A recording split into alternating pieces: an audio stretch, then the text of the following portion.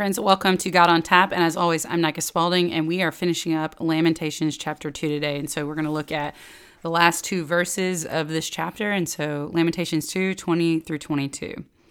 See, O Lord, and look. To whom have you acted thus?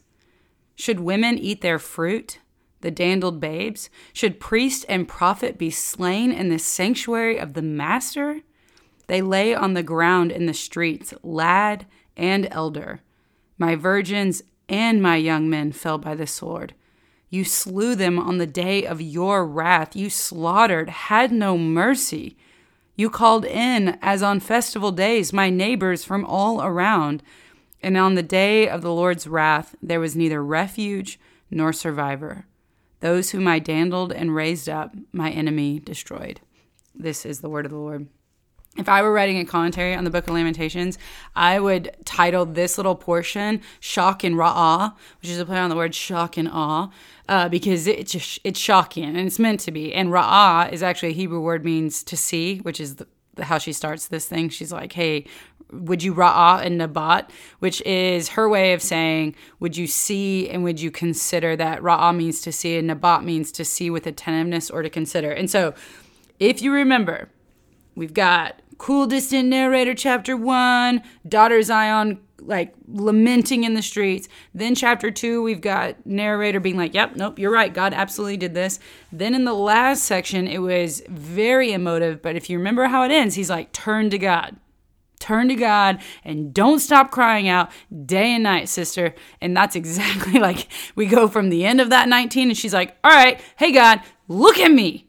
And so it's an amazing response, right? He's giving her this encouragement, this counsel of like, hey, don't stop crying out to God. And then all of a sudden she's like, great. And her voice interjects into our poetry in such a firm and shocking way that we immediately know daughter Zion is doing what he said. And she's like, fine. And so it's a continual theme of hers that we've had from the beginning. She just wants God to look at her. And so, like I said, we start with shock and Ra'ah. Ra'ah is to see and Nabat is to consider it with attentiveness. And then the shocking part is what comes next. So she's like, God, look at me, because she's trying to get him to see just how shocking and awful it really is. And so the first thing that she says is, should women be eating their own babies? The way that Alter says it, he's like, should women eat their fruit, the dandled babes, as if to say like the fruit of the women, their own offspring, should women really eat them? And there's some commentators that are like, hey, we're not sure if cannibalism was really happening, or if this is an homage to, in Deuteronomy 28, in Deuteronomy it talks about what curses will fall upon a nation who refuses their covenant faithfulness. And one of those curses is cannibalism. And so there are some commentators who are like, no, she's just referencing that language. I don't know. Like, I don't know what to think of it. All I know is it is shocking, right? To think about as a parent, and it's most likely not, and the commentators are like, even if women were actually eating their babies, what is most likely happening is the babies have starved to death. And so the mom, desperate times, she chooses to engage in that so that she herself can survive. So we're going to talk about shocking. Like as I'm saying this out loud, I am uncomfortable. If you were watching me record this, you would see I am not comfortable talking about this. This is so horrific. It makes me uncomfortable, and it should make you uncomfortable. So if you're like, I don't want to talk about this, I don't want to think about this, that's the point. Because that's how you know things have gotten so bad. And then she goes on, after talking about moms eating their own babies, she talks about priests have been killed in the temple. And so, y'all, the temple, I don't think I have to say this, but it is so sacred. And part of the sacredness is there's all these laws that allow for a priest to even be pure, to go, not pure, but clean and unclean. These are the categories that we have in the scriptures. Now, being unclean wasn't necessarily morally wrong. Like we always, I think when I was growing up, I always thought oh, if you're unclean, that's bad because you can't go in the temple. And that's not really what it is. The clean and the unclean laws really refer to, there are things that bring life and those things that bring death. And those bodily fluids that do that, so like menstrual blood, that correlates to life. Semen discharge, that correlates to life. Death correlates to death. And these life and death things, there's a way to make you clean after you've come into contact with these life and death things. That's why a woman, after she has her period, she can bathe and she has these periods of uncleanliness and then cleanliness. It's not morally wrong. There's nobody in the ancient world who's like, oh, you're on your period? Okay, you're a bad person for the next week. Like that's not how that works. But the priests, in order to go into the temple, like there was just the cleanliness laws for like the normal, like run-of-the-mill people. And then you have the cleanliness laws that apply to the priests. So you can imagine, like, there were actual rituals and all these things, including, like, let's say a priest had a ejaculation in the middle of the night. That happens. Physiologically, that happens. Not because he was necessarily doing anything wrong. He would have to go through a bathing procedure to make himself clean again to go into the temple. If, let's say, a priest was getting ready to come and serve in his time as his priestly duties at the temple, but his father passed away and he had to bury his father, that would make him unclean for, I believe it's 7 days. And then he would have to bathe and all that, so he wouldn't be able to fulfill his priestly duties. So what I'm saying here is, like, the amount of respect and consideration the temple was given to make sure that it was a holy place, a place fit for God to come down, meant that all the people who participated and came to the temple, both outsiders who came for festivals, including men, women, and children, and insiders who performed the work of priests, the priests and the Levites and the high priest and all that, the amount of respect and revere they gave that, then to have this shocking statement that the priests were killed in the sanctuary. That is insane. I mean, like, the violation of God's temple, like, for the Babylonians to be like, we care so little for your relationship with the Lord that we are going to slaughter them in the sanctuary.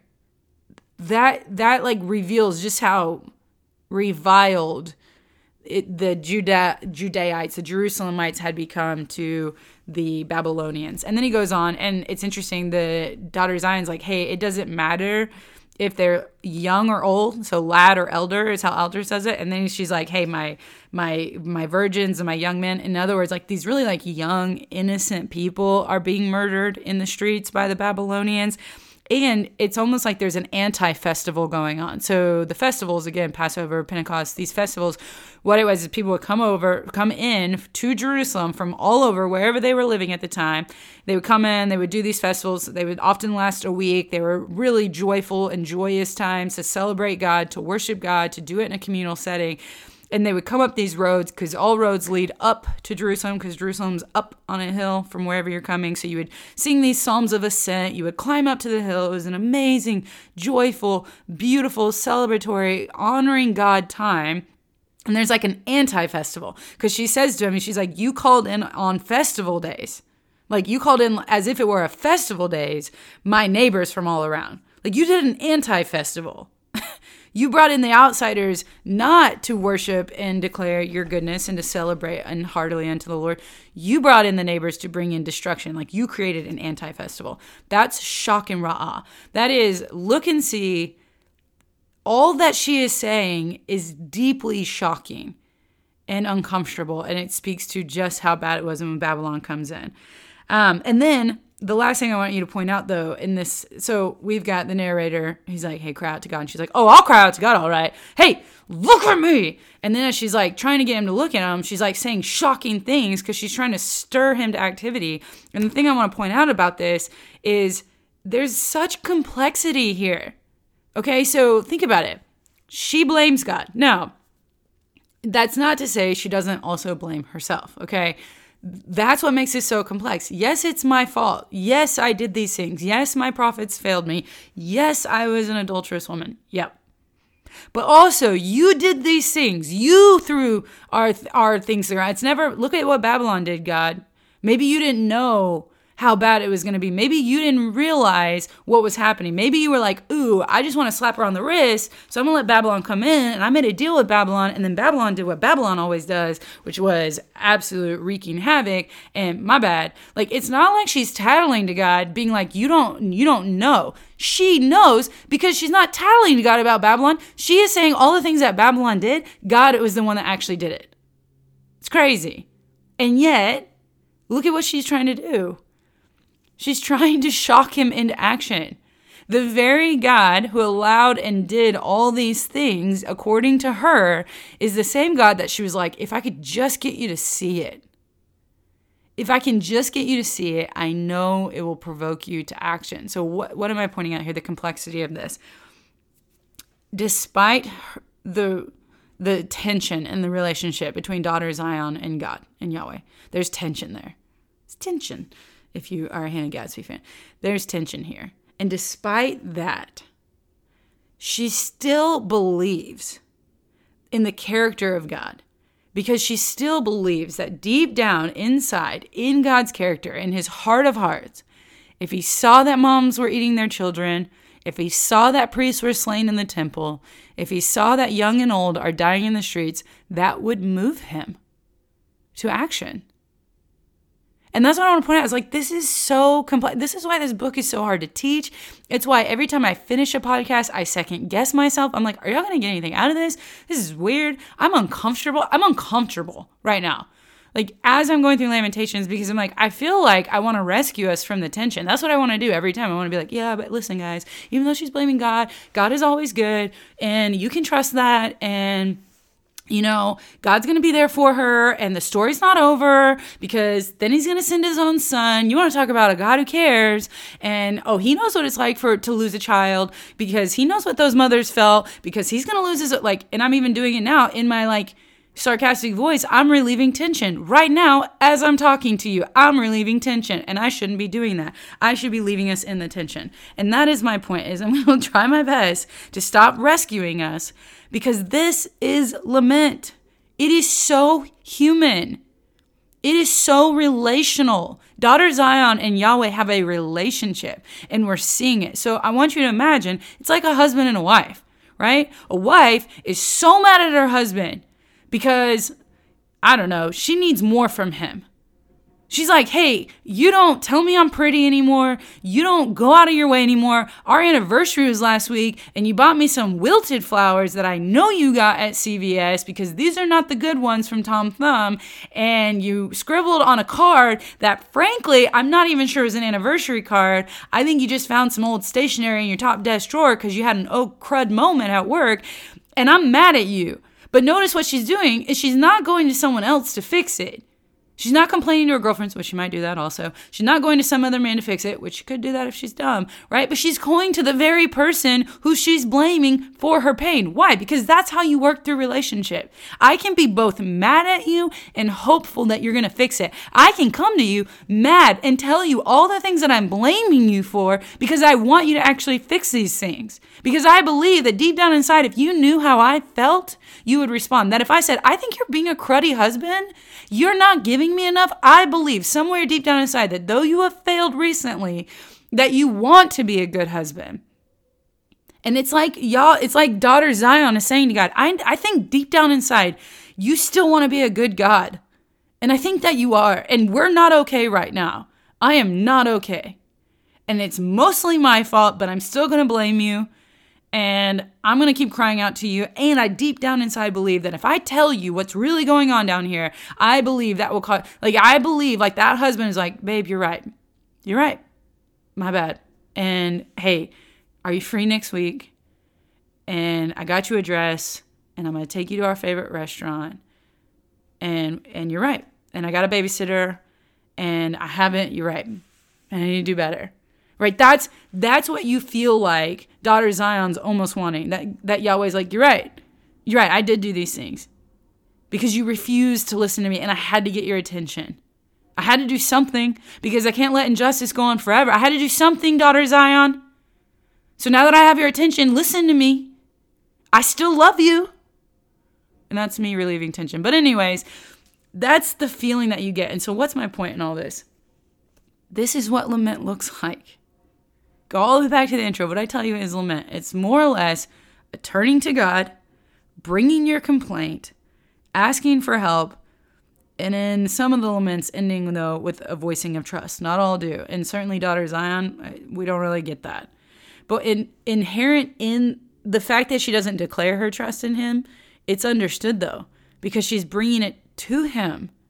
Notice when the narrator says to her, hey, turn and give your complaints to God. Cry out to him day and night. Who can rescue you, daughter Zion? Who could possibly lift your head up from this dust? Notice she doesn't turn to the narrator and go, I know, right? This is awful. Would you help me? I hate him. No. What does she do? She immediately turns to God. Look at me.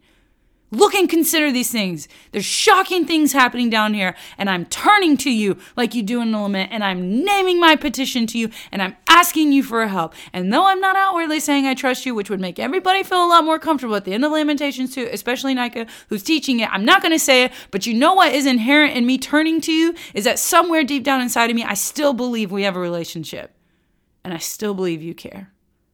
That's lament. It's not a lack of faith. It's not a lack of trust. It's not a lack of the belief in the character of God. It is a human response to say, I'm hurting and things are going to fly out of my mouth. That, I don't know, maybe if I had better theology and my heart weren't broken, I maybe wouldn't say them. I don't know. I might be able to clarify more specifically who I'm mad at or why I'm frustrated. But you know what happens after your sister takes her life? You know what's going to happen is you're going to hear stories of people who considered suicide and they either didn't do it or God intervened. And you know what? That's not going to comfort you. It's going to be this moment where you look at God and go, why didn't you? Why didn't you? With her, why didn't you? And it doesn't mean I don't trust him. It's because I trust him I ask these things. It's because I know him to be a good God. It's because I know him to be a gracious God. It's because I've known him as a rescuer. It's because I've known him as the one in those dark moments who shows up at the last second and saves the day. It's because of who he is that I turn to him and go, why didn't you? And yet I trust you and I love you and I'm hurting. So help me. That's what lament is. It's not a lack of trust, but it's complex and it's confusing and there's tension.